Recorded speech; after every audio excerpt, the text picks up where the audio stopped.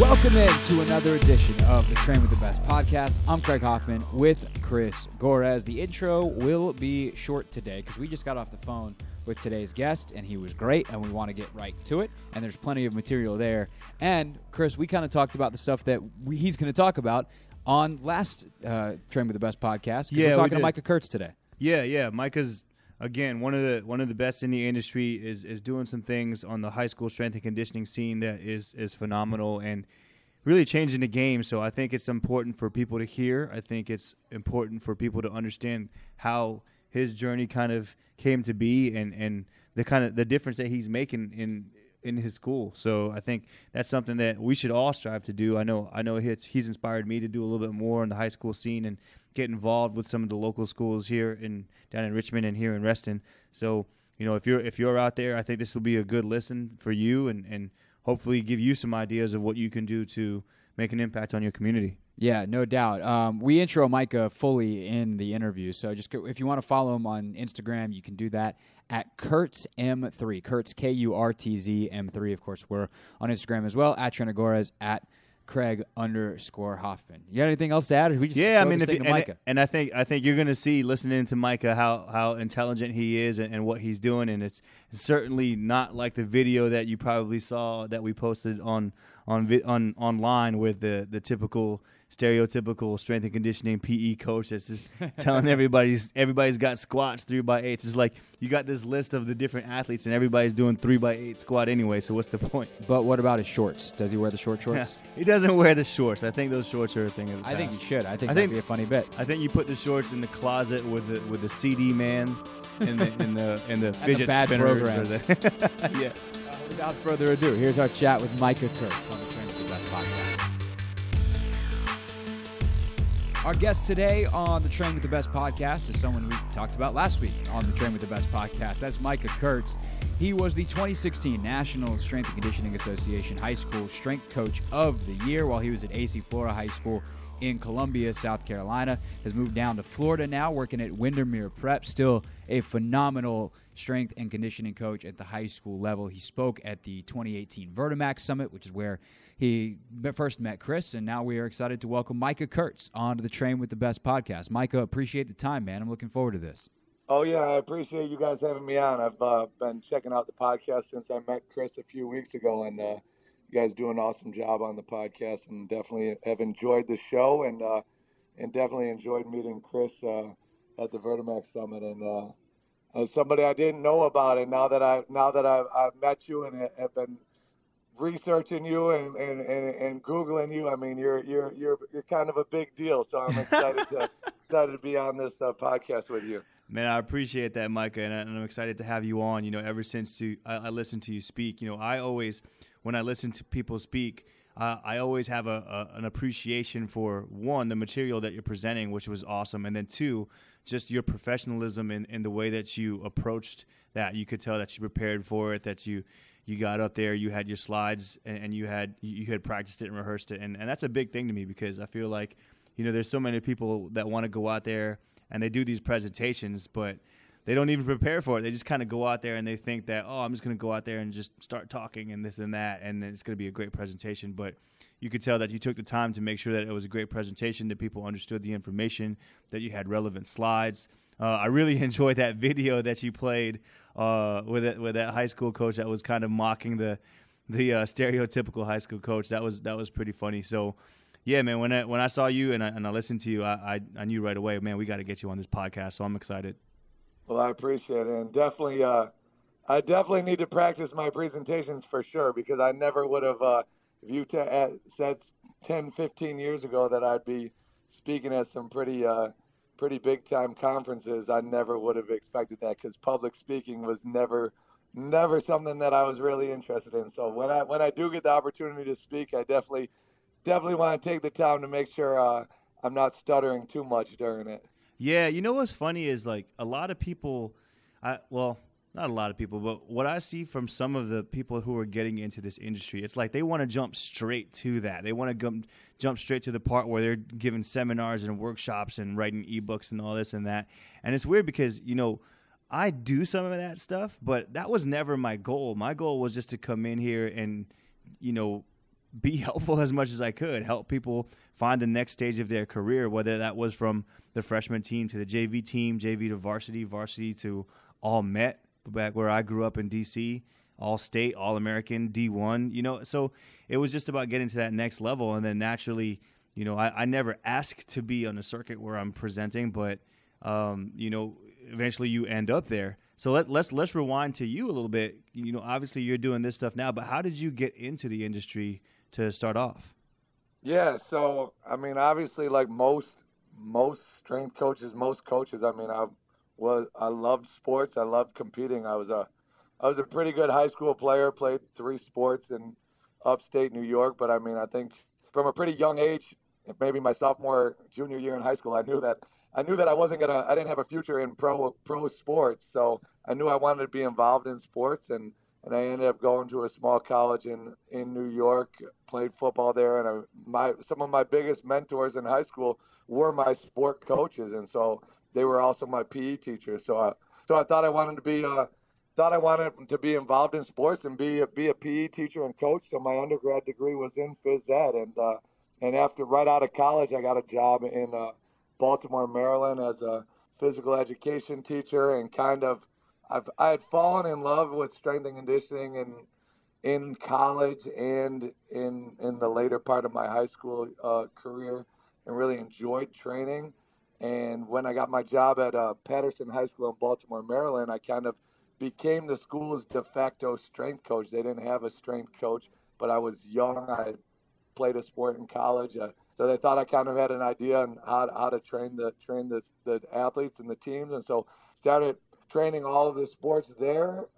And after a year, I was like, I want to be a strength and conditioning coach. And this was like 2005, 2006. And so there's still not many high school strength coaches, right, but there were really less then. And so obviously most young coaches that want to be a strength coach now, when you're thinking about, hey, I want to be a strength coach, I need to be a college strength coach. And so I applied for graduate assistant strength and conditioning positions all over the country. Ended up getting one of the jobs I got offered was at the University of South Carolina as a GA there, and ended up moving down to Columbia, working for some unbelievable strength coaches, Billy Anderson and Dan Austin and Pat Moore, who's now at University of South Florida. Working with them, learning from them, and as I was finishing up my GA, I got approached by the old AD and now retired principal at my old school, AC Flora, where they were like, hey, we met you, we've heard about you through mutual contacts. We're trying to create the school's first ever full-time strength and conditioning position, and would you be interested in it? And my brother was actually going to law school at University of South Carolina. I brought him down there, talked him into moving to South Carolina down with me when I got the GA, and so I was kind of like, well, do I apply for college jobs all over the country, or maybe I should do this for a year or two? And then I talked to Billy Anderson, who was my boss at University of South Carolina, and told him about the position and told him what I'd be making. I wasn't going to be getting rich, but it was a decent salary with stipends and stuff. And he was like, he was the head baseball strength coach at University of South Carolina at the time. He had been there for like 12, 13 years, a very successful baseball program, one of the best sports at South Carolina. And I told him about the job, told him about what I'd be making, and he was like, he's like, you're going to be making more money than I'm making, and I've been doing this for 12 years. He's like, you need to do that. You can always get back into the college level if you want. And so that was now 10 years ago. I was at AC Flora for 9 years, and it was unbelievable experience. I really truly believe that the high school level is such a unbelievable level where you get to work with all of the athletes, and the impact that you can make at that age, where we expanded our program to really starting to bring some of our 5th and 6th graders over to train. And so a lot of those kids I got to train from 6th grade all the way through college, and then see them when they come back from college. So that being around them at the most formidable years of their life is unbelievable. So it was a really, really awesome school with a great culture and a great community, and really fell in love with the high school level. And had an unbelievable experience there. And then just last year, I met our school, Windermere Prep, is actually owned by a company that owns 60 schools worldwide, which Wow. is crazy.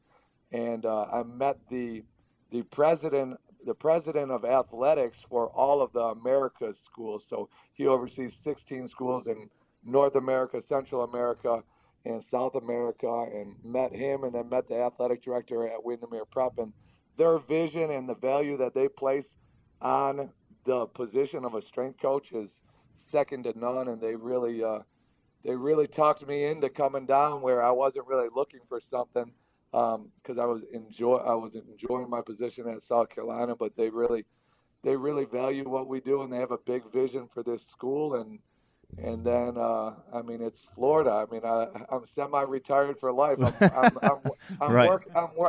I'm working where people retire, so it's been so I just started in June, and it's been an awesome experience so far. And I mean, it was something also where I mean, you preach to your athletes all the time and preach to your students about new challenges and new obstacles and getting out of your comfort zone. And I mean, I was comfortable at AC Flora and I enjoyed it. But I mean, I think this was something where it was really time to take on a new challenge. And it's been, I was uncomfortable when I first got here in the summertime. And I've been grown as a coach for sure, and working with some all new coaches and new athletes and new demographics. And it's something that's really helped me grow as a coach. So it's something I'm excited about and re-energized for sure.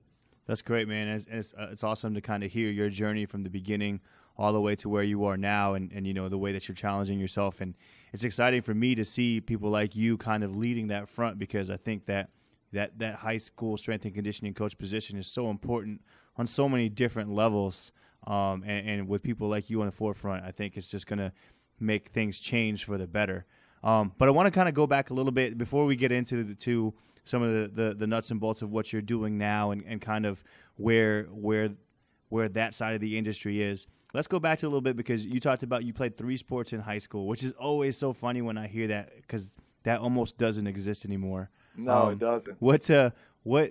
What sports did you play, and then how does that kind of factor into the way that you program?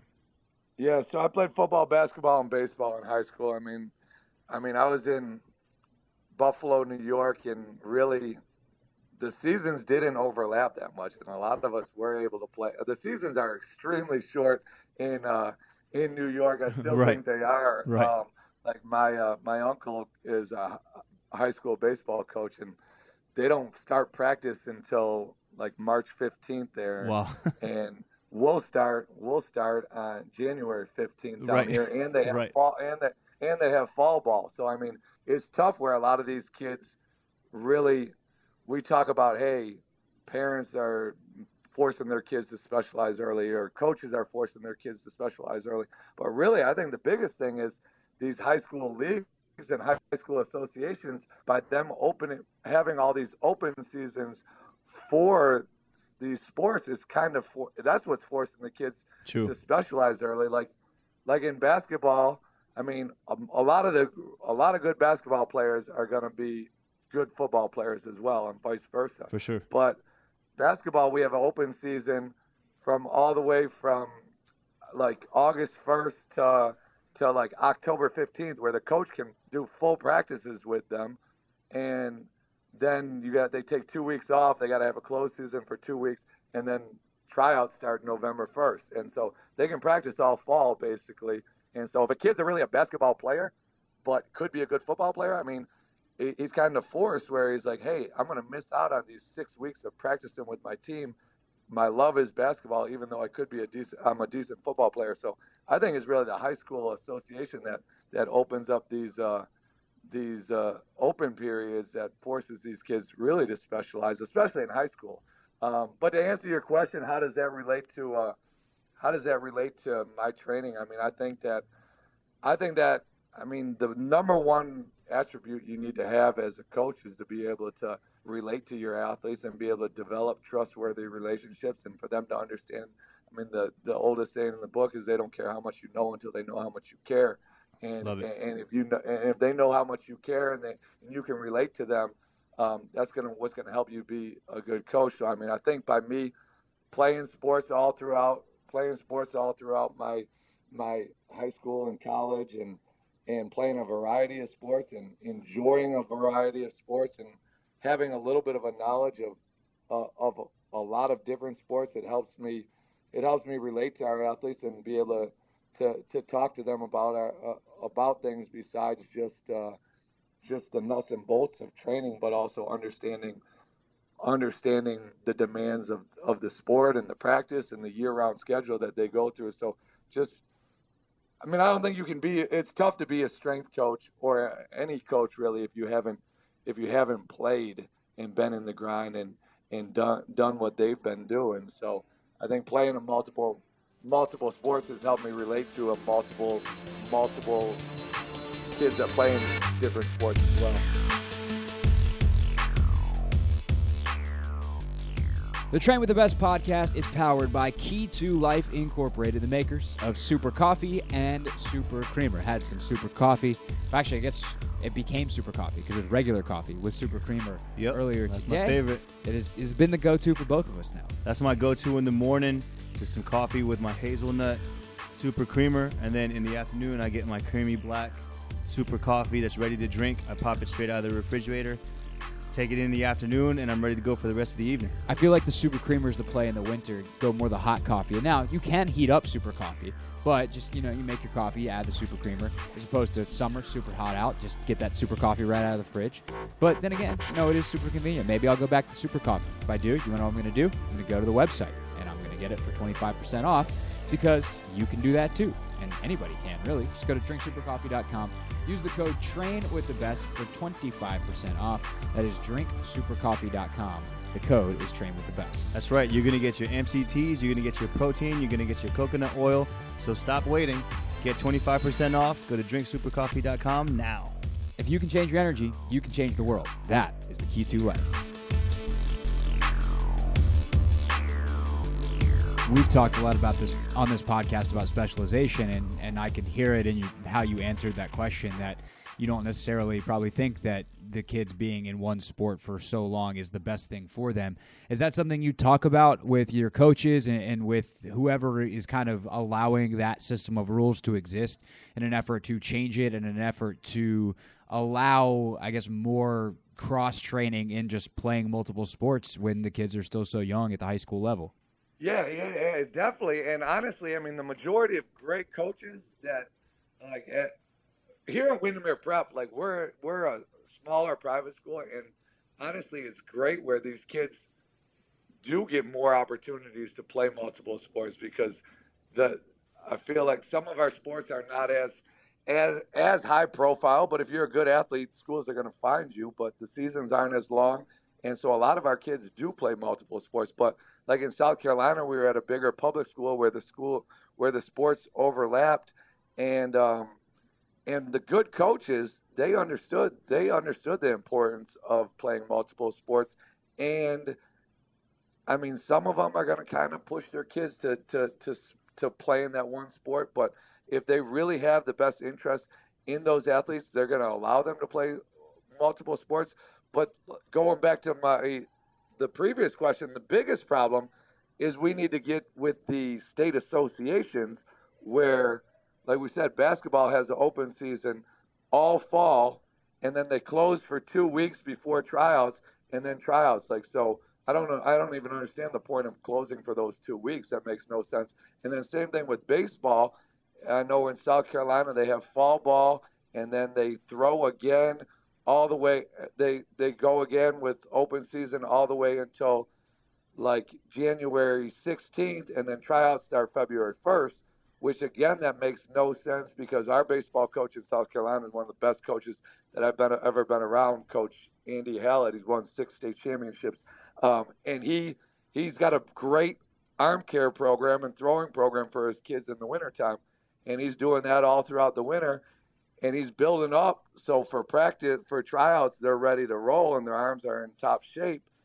But the state association makes him shut down his whole throwing program 2 weeks before practice. So now all of a sudden, unless that kid's motivated and doing it on his own, which hopefully he is, he's shutting down for the 2 most important weeks before practice.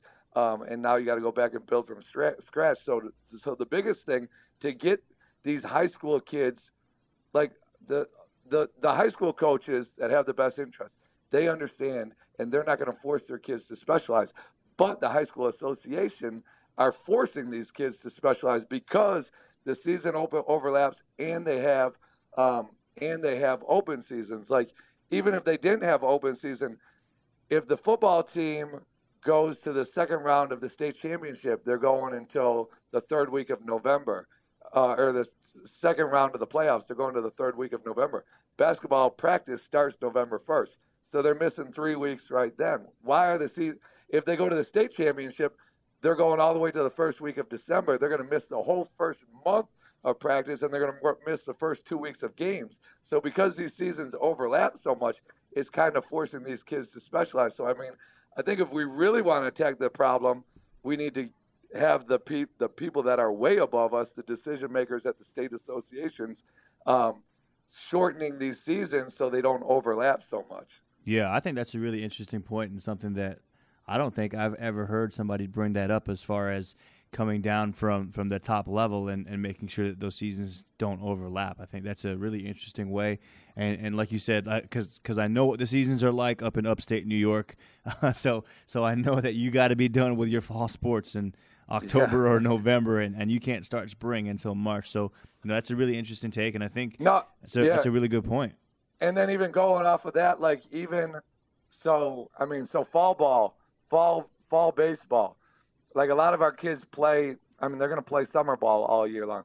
But they have this open season in the fall. And our baseball coach in South Carolina, he was like, I want to shut these kids down. I don't want them to throw because they need to rest.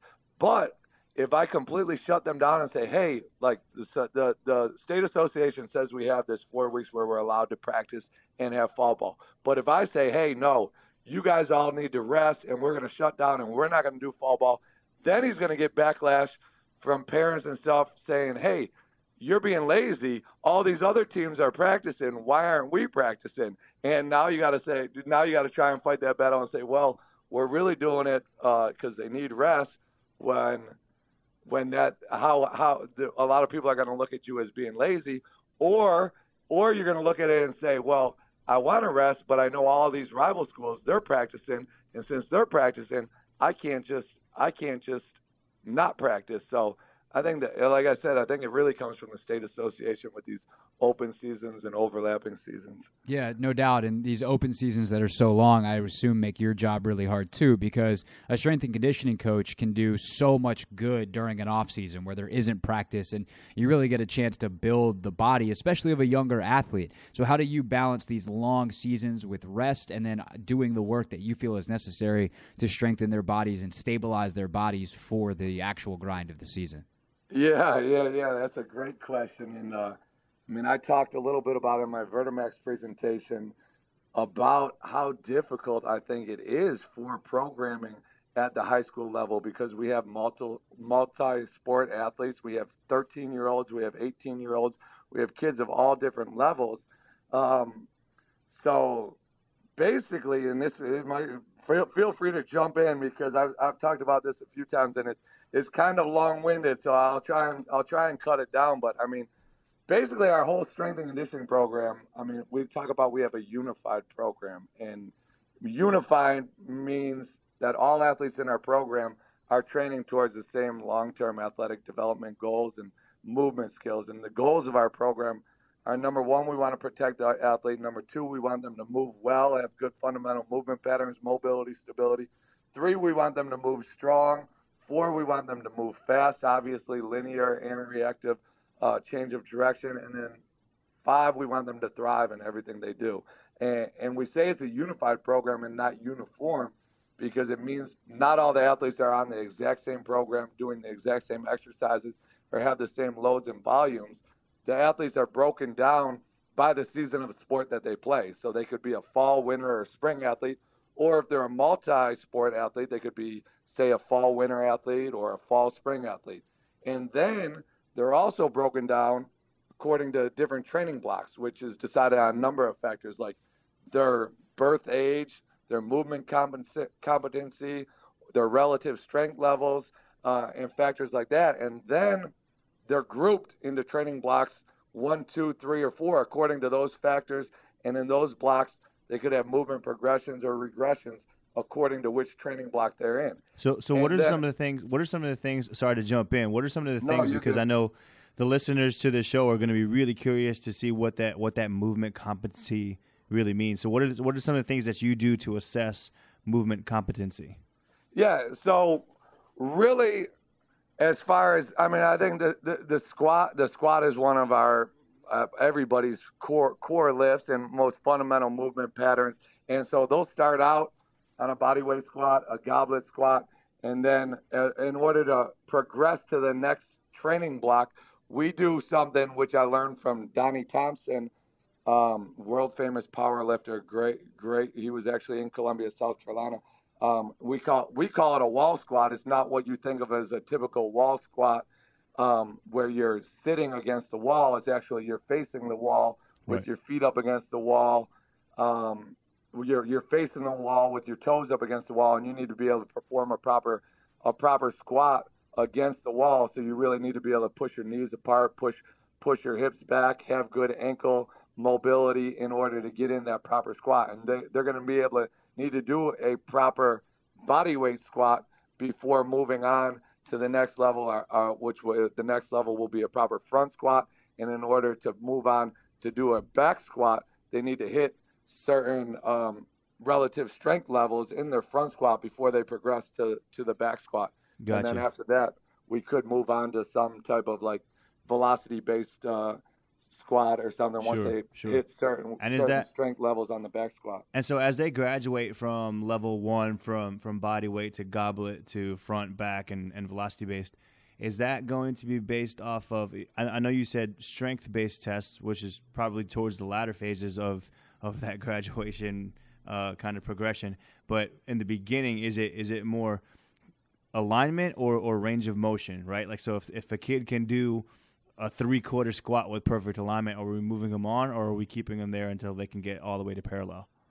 Well, and again, I listened to your podcast, one of your podcasts the other day, and it really, it all depends. It depends. It's dependent on what type.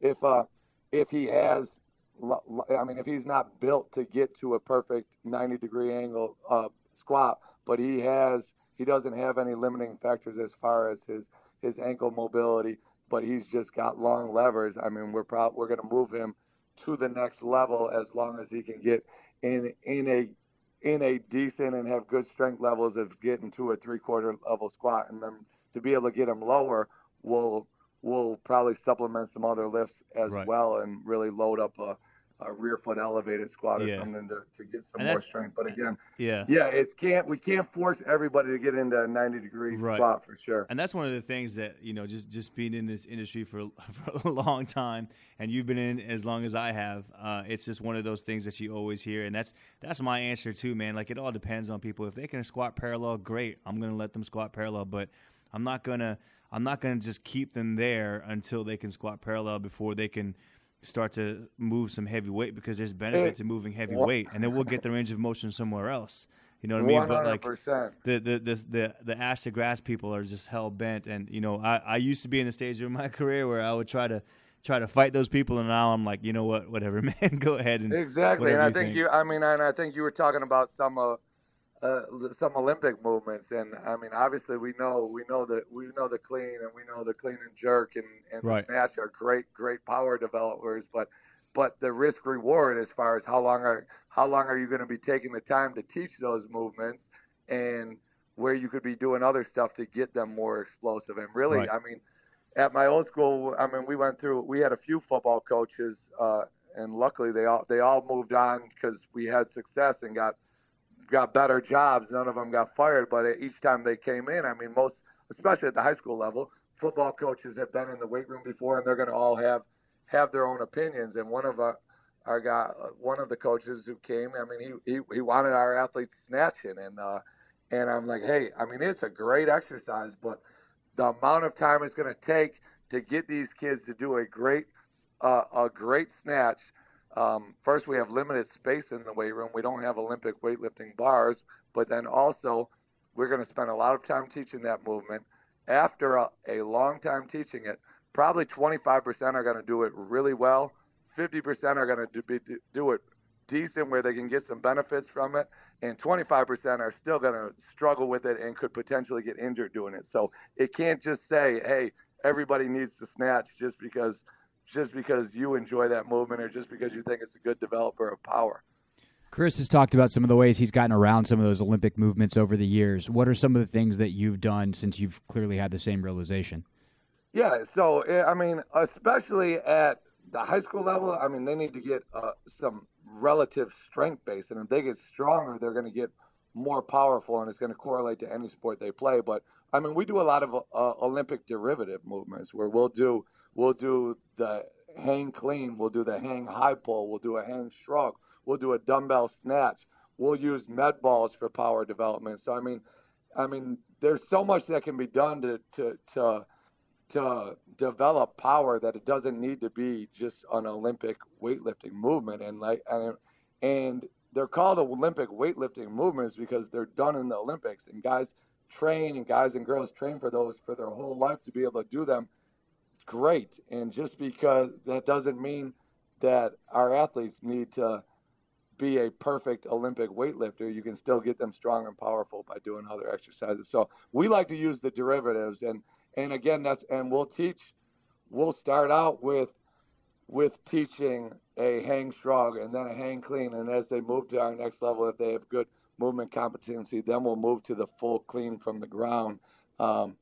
Unless they're in our last training block, our elite level training block, and they're going to play a college sport and they've gotten their college workout packet, and that college workout packet has snatches in it, we don't really teach that exercise in our training program. But when they get to our last phase, which is our elite level athletes, and even if they haven't met some relative strength levels, but they're going to play at a college sport, once they've gotten their college workout packet, they're going to bump up to our last training phase because it's going to be more individualized, and it's going to be training them according to what their college program has for them. So if they have snatches in it, then obviously we're going to teach them and work with them on their snatch so they're prepared when they go to college. But yep. I mean, I'm a big believer. I mean, the dumbbell snatch, I've read some research where you create more power and more force production with it in the dumbbell snatch than the barbell snatch, and it's much easier to do and perform and teach. It's also, I mean, how many times in life and in sports are you really punching with two arms at the same time? It doesn't happen very often. So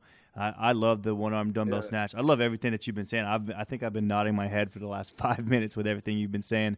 I want to ask about that question, though, from the other side of things. How do you have that conversation with the coach? Because this is a part of our industry too, right? Like, we have to be able to talk to people and educate people, because this is not a bad thing, but they don't know what they don't know. So, you know, that high school strength and conditioning coach, or not strength and conditioning coach, but the high school football coach knows power cleans and snatches because that's what they know and they think it's the best.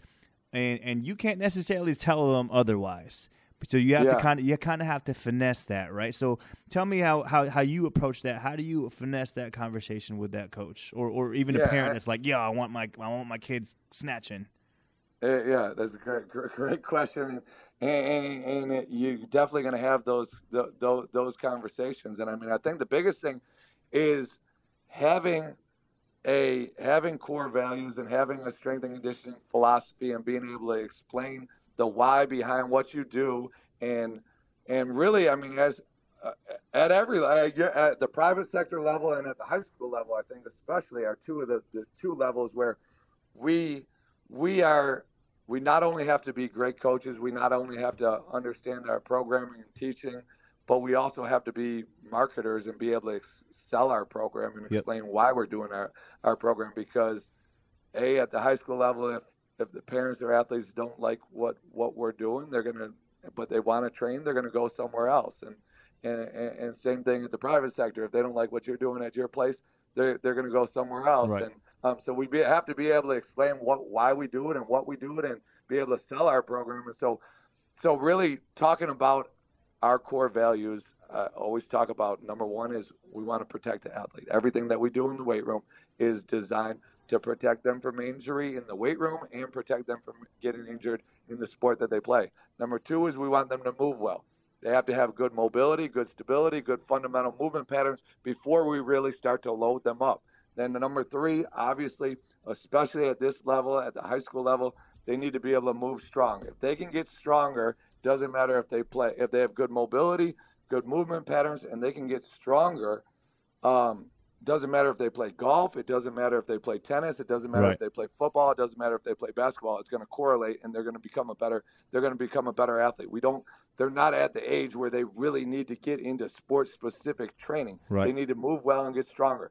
Number four, we want them to move fast, so we're always going to incorporate linear speed and change of direction into our program. And then number five is the biggest thing is I think there's no better breeding ground for teaching people to be a success in life than in the weight room, and we want them to thrive, and we want to empower them to be better teammates, better athletes, better people, better brothers, better sisters, and use our platform in the weight room to be able to teach that.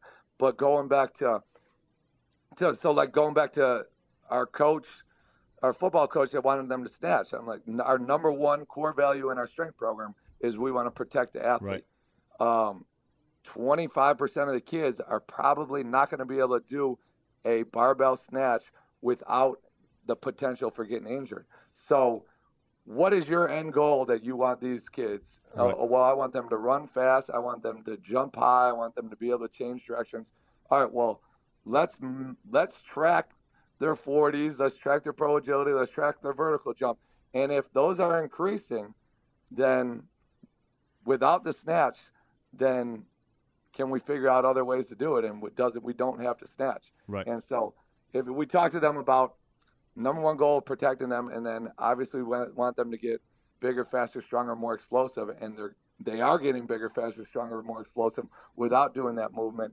I think obviously that's going to help sell your program. Yeah, and I love that programming: protect, move well, move strong, move fast, and thrive. That's a great way to put it. I appreciate it. I can't take credit for it. I steal everything I've learned. And, I mean, you could. I steal it, and then after I've used it for a couple of weeks, I kind of just make it my own. But I definitely got to give credit to Gary Schofield, who is an unbelievable high school strength coach. He actually just took a job at Play Flooring as like a high school ambassador. But I've learned pretty much a ton of what I do from him, and I stole those core values from him. Kind of changed the words a little bit, but is definitely. I think we all can't take all the credit for that. Yeah, I think we all kind of have something similar. Like my ebook is called "Move Better, Do More, Be Fast." Right? Everybody has something very similar. We all kind of steal from each other. I always tell people it's like the piano, man. Like, I didn't invent the piano. Like, those 88 notes have been the same since Beethoven all the way up to John Legend. It's still the same 88 notes on the piano. I'm just playing it a little bit differently. I didn't invent anything. You know what I mean? So, and that's, I think that's something that's so great about this profession. I mean, the more I've gotten involved in conferences and in organizations and just starting and networking, I mean, strength coaches are just so free to share their ideas and their programs. At least the ones that I've come across, and so we can steal from each other all the time. And really, I mean, we're behind the scenes guys, and we're not doing the X's and O's. So, and honestly, we should be behind the scenes guys, because it never was about us. What I loved about listening to you most is, you come across guys that I talk about it all the time with some of my friends in the industry, and it's like you come across people that either think that they have it going on, but they really don't, or you have people that do have it going on, but they know it and they act like it, So what I loved about listening to you is, you've got all this stuff going on and you're doing such a great job, but it's all about having that white belt mentality for you and being able to share ideas, which I know that we're going to have you on this podcast for a few more times. And I know we've talked about in private doing some mentorships and being able to share these ideas with other coaches, because I think that's what it's all about, man, being able to, share our experiences and ideas and ultimately just make an impact on these kids and these athletes and hopefully just improve our community, Well, I appreciate that. And then I mean, this profession is always changing, and I mean, the more I get involved in network and meet coaches and go to conferences, the more the dumber I think I become, Right. because I think there's more and more that I'm like, golly, I thought I knew what I was talking about, but this guy's a genius, and Yeah. there's all this going on, and the more you learn, the dumber you think you are, because Yeah. there's so much information out there. I think I tried to say it the other day. I said, the more I learn that I need to learn more. Yeah, I like that. I like that. That sounds better than saying the dumber I feel like I am. I'll say that I feel like the standard version of that is the more I learn, the less I know. Yeah, that's true. Yeah. That's it. There you go. Hey, I want to end with this, because one of the things that you talked about down in Tampa was the academic side of strength and conditioning, which is something that people don't directly see. People see a strength and conditioning coach and they see what we can do as far as protecting athletes and getting them to move well and strong and fast and thrive and all that other stuff. But talk about what happens in the classroom. Yeah. So, I mean, especially at the high school level, as we're trying to push to get, we know the importance of getting quality strength and conditioning coaches at the high school level, and we as strength coaches know all the benefits that can come from the weight room, not just getting them bigger, faster, stronger. At the high school level, we need to talk if we want to sell our program to the administration and to the higher ups in the academics. We need to be able to speak in academics, and they kind of think of us. A lot of people, principals, administrators, might think of us still as that video that I showed in my presentation as the quote unquote weight coaches. So I mean, but if we're really about teaching and empowering our students with education and skills and confidence to maximize their potential in all areas of life, I mean, I don't think there's no better breeding ground for teaching them those skills than through the weight room and going through a long-term athletic development program. And there's so much research out there that exercise and training and weightlifting has been shown to increase confidence. There's research out there that it increases cognitive abilities, especially in adolescence. There's a research study out of Germany where students learned vocabulary words at a 20% faster rate immediately following exercise. So if you exercise and you work out, you're going to learn better in the next class that you're in. Or if you're going home to study and you work out before you go study, you're gonna learn that stuff better. It also decreased. There was just an article in the New York Times this summer about how weightlifting, not just exercise, not cardio, it was exactly weightlifting, has been shown to decrease stress and depression. And it also, I mean, obviously what we know of going through a strength program about teaching the importance of goal setting and overcoming obstacles and how to deal with failure. And we talk about embracing the process of becoming the best at getting better. And if they learn that through the weight room, where the weight room, every single time you go in there, if you just get a little bit better, it's going to add up over time.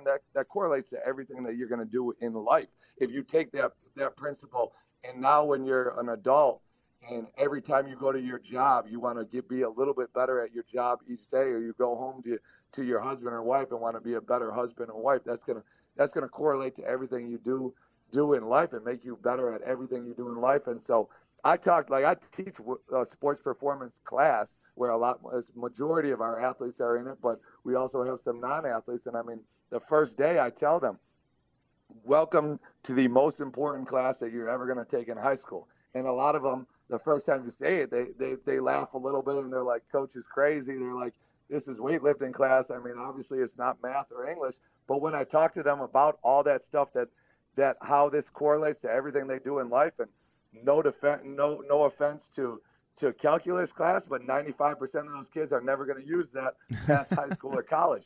The Right. stuff that they learn going through a strength program, beyond just learning how to develop an exercise program that they can use for the rest of their life, but all of those characteristics of overcoming obstacles and dealing with failure and embracing the process of becoming the best at getting better they're going to carry on for the next 60, 70, 80 years of life. So when you explain it to like that to a lot of administrators, I mean, hopefully they start to see that it's not just about, we're not just big dumb picking up weights and dropping weights, and we're not just about getting them bigger, faster, stronger. We're about the holistic development of them as an overall person.